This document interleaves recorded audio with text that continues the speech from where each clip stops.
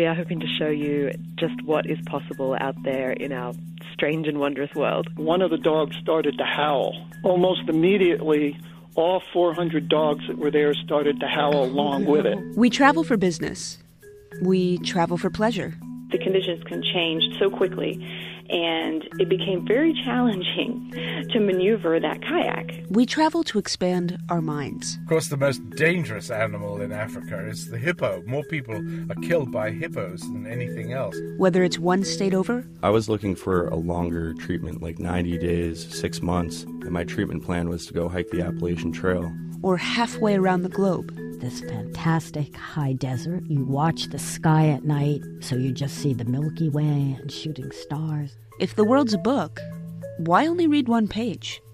I'm Elizabeth Hill, and you're listening to a WAMC Northeast public radio production. This is Postcards from the Road. Support for Postcards from the Road comes from CEFCU, serving banking, insurance, and investment needs with more than 30 branches across the Greater Capital Region. Also offering assistance to local nonprofit organizations through CEFCU's Community Support Program. CEFCU, changing lives every day. CEFCU.com.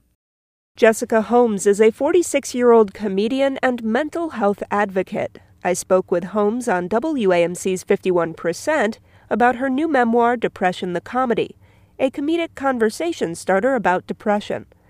On this episode of Postcards, however, Holmes focuses on her mission work in Venezuela with the Mormon Church in the early 90s.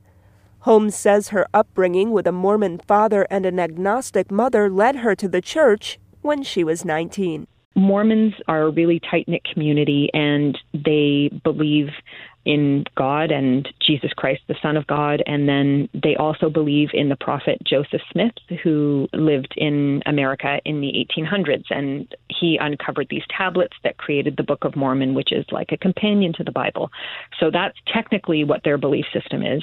And then the mission that I served, I went down to Venezuela for 18 months when I was 21, and we did proselytizing, so just door-to-door sharing the gospel, sharing the message, and seeing who wanted to join the church. And it was very, very hard work. I was an introvert before I served that mission. I didn't have a lot of confidence. And then when I came back from the mission, I was like, I'm a comedian. I'm a loud person. So I would for sure say I found my personality in that work. Did you speak Spanish going down to Venezuela? I didn't. And so in Utah, which is sort of Mormon headquarters, they have a training center where you go, you get 5 weeks of language training and then 3 weeks of sort of general missionary training.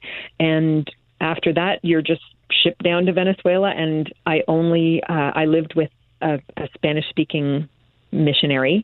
And suddenly, it was fully immersive. I didn't speak English. I wasn't, calling home. I didn't have any contact with anyone English speaking for 2 months. So you pick the language up very quickly. Yeah. And it was quite a few, I will say, lonely nights crying into my pillow saying, I just don't understand.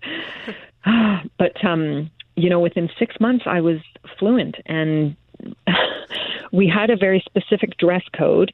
And one of the things was you weren't allowed to wear a hat. And this is problematic because I am as Irish as they come and as British as they come. And so even though I was putting on the SPF every day, I was getting major sunburns. And I would say, can't I wear a hat? And they'd say, no, just the farmers wear hats. People will think you're a farmer and they won't understand you're with the church. So all right, I would get rid of my hat and then just go and have a perpetual burn. So my nickname was La Rojita, which means little red one. Yeah. And people said, you look like a tomato on a toothpick. But I embraced it. Tragedy plus time equals comedy. That's what I say. So true. And when I got home, it honestly took probably 2 or 3 years for my skin to look like the skin of a 20-year-old again. Because I pretty much looked like I had been wintering in Florida with the cotton top for, 2 decades or something. So, yeah, I embrace hats. And to this day, my friends make fun of me because I swim in full SPF gear with like an umbrella in the water, trying to make up for lost shade. I don't regret any of that experience for a second. I think it really made me grow up quickly and get a thick skin and learn compassion. So it was incredible, and I really value my Spanish. I'm still in touch with some of my Venezuelan friends. Was this the first time you had been out of the country? Yes, other than to a trip to Cuba as a teenager. This was my first time out of the country, and I have to say it's the most beautiful place. Within its borders, you have these cool mountain regions, but then you also have large desert regions, and each region has their own type of music, and people were so friendly that it actually took me a long time to break the habit of just randomly saying hello to people on the street. Because in Venezuela, anyone you pass, you're like, hola, ¿cómo está? Hola, hola. And then, I got back to my big city and I'm saying hi to people, and, then there's somebody's following me home before I know it, or, people are telling me F off or whatever. So it's just, it definitely is a friendly culture down there, and beautiful. What sights did you see while you were down there? I'm sure you had time to, or maybe you didn't have time to see the country while doing your mission work? Yeah, so we went once to Los Llanos. I don't know whether that means countryside or a specific desert that we went to, but whatever it was this arid, giant, looked like the prairies. It was just flat sand, cacti area, which was incredible. And, you'd see a lot of older men out sitting on their porch playing their little guitars and stuff. So that was incredible. But then the most beautiful place I thought that we saw was called Merida, Merida, and Colonia Tovar, which I think is like a German kind of area, settlement up high in the mountains, and just beautiful. Like I'd never been to a mountain before. So to me, it was breathtaking and beautiful. I got my first tick. Oh no! I know. What do you do, right?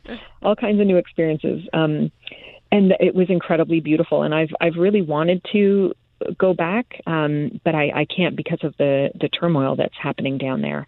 But I hope they find peace. I hope the Venezuelan people get to go back to their regular way of life, and that the rest of the world can go make it a destination for tourism, because it's incredibly beautiful. And you've stayed in contact with people down there. Are you still talking to them during this turmoil, or is it hard to get a hold of anybody? You know what? They have cell service. What they don't have is food. And so I've arranged to kind of send stuff down for them. And then one of my closest friends down there, she has a family of 5 and just couldn't feed them anymore. So they have gone as refugees to Peru. I was able to help a bit with some of the logistics of that. And so it would really be nice for me to one day be able to go visit her down in Peru. But I mean, the ultimate hope is that there's peace in Venezuela again, and that people can go home and not go hungry if they go back to their home. Lastly, why did you end up leaving the Mormon Church? When I got back to Toronto after finishing my mission, I got really into comedy, and I ended up making a lot of friends who were gay, and I brought them to church and sort of quickly realized that even though it's a place where gay people are accepted, they weren't accepted in a way that they could ever be married or anything like that. And my personal feeling was just I could only be at peace if I knew that everyone was loved equally and given equal opportunities. So, it broke my heart, but it wasn't the right place for me. I still have lots of love and respect for my family and friends who are in the church. For myself, I had to go where I would know that my friends were accepted equally. To hear my interview with Jessica about her new book, Depression the Comedy, check out WAMCpodcasts.org/51%. And while you're there, check out Postcards from the Road and subscribe on your audio app of choice. Postcards from the Road is a production of WAMC Northeast Public Radio. I'm your host and producer, Elizabeth Hill. Our theme music is Cherry Blossom Wonders by Kevin MacLeod. If you would like to share your travel story with WAMC, email us at postcards@wamc.org.